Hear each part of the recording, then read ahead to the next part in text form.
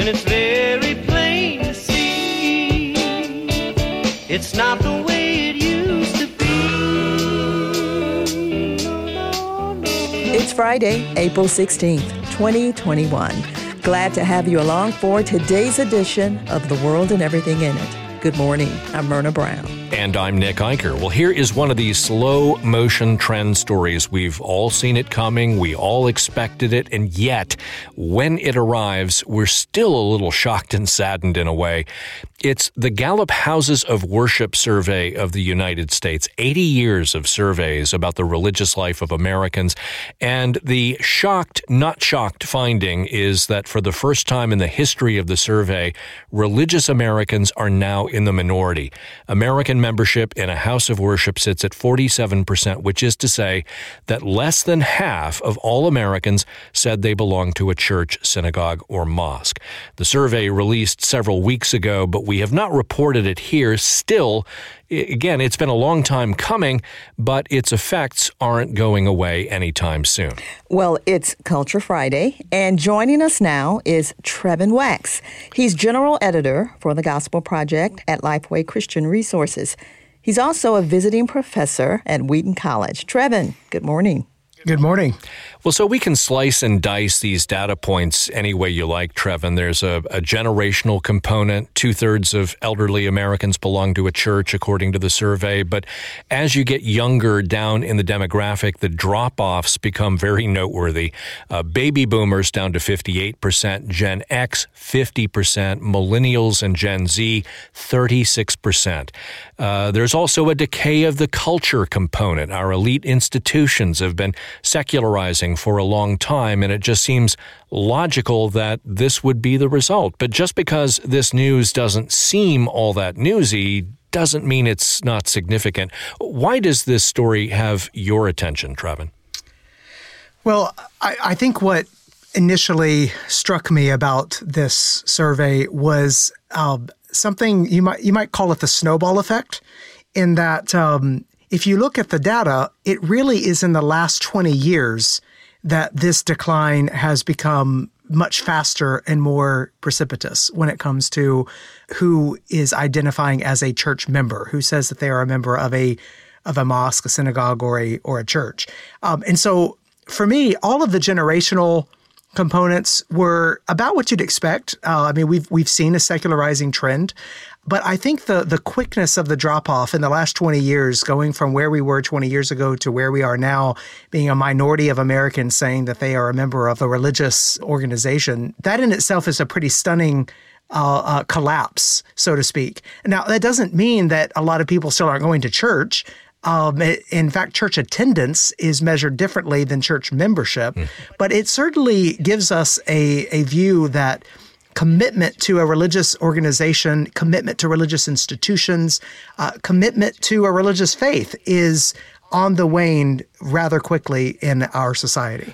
I wanted to ask you about the COVID disruption, Trevin. I look at economic numbers all the time, and one thing we've seen is that the economic recovery was what they call a V-shaped recovery. That is to say, a violent plunge down, the upper left of the V dropping diagonally down, then the bounce back that's just as abrupt. Might we see something of the same thing with religious attendance when, let's say, the mask mandates come to an end? Is that part of it at all?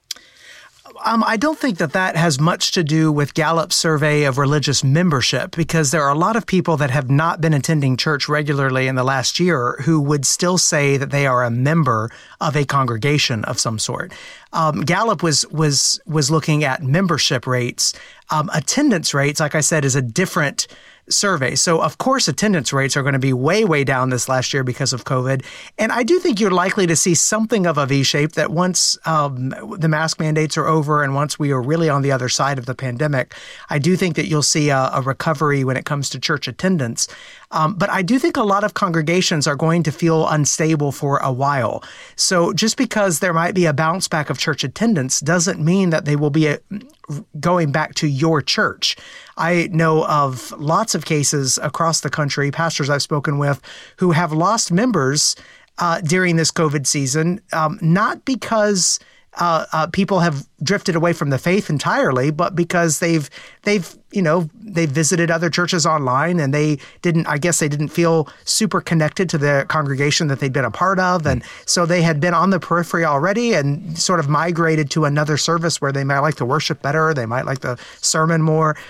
I think there's going to be a sense of destabilization in churches for the next year or so, even if attendance does begin to creep back up. I wonder if there's a positive way to look at this, Trevin, maybe in this sense. Couldn't it be said that in a hostile culture, church membership has some cost attached to it, not just benefits? So naturally, it's a little weird. It's a little countercultural even to go to church, let alone believe what's taught there. And maybe the health of a smaller church community is better, more healthy.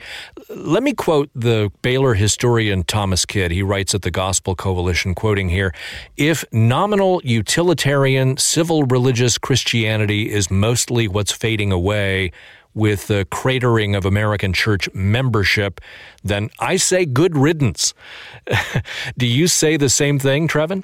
So I appreciate Thomas Kidd for a lot of things, and there is a sense in which I know what he's saying, and I agree with that, in the sense of if we're talking about a nominal Christianity that is devoid of the gospel's power to change lives, because it's just sort of a ritualistic cultural thing, then yes, we should want the true biblical gospel to be blazing.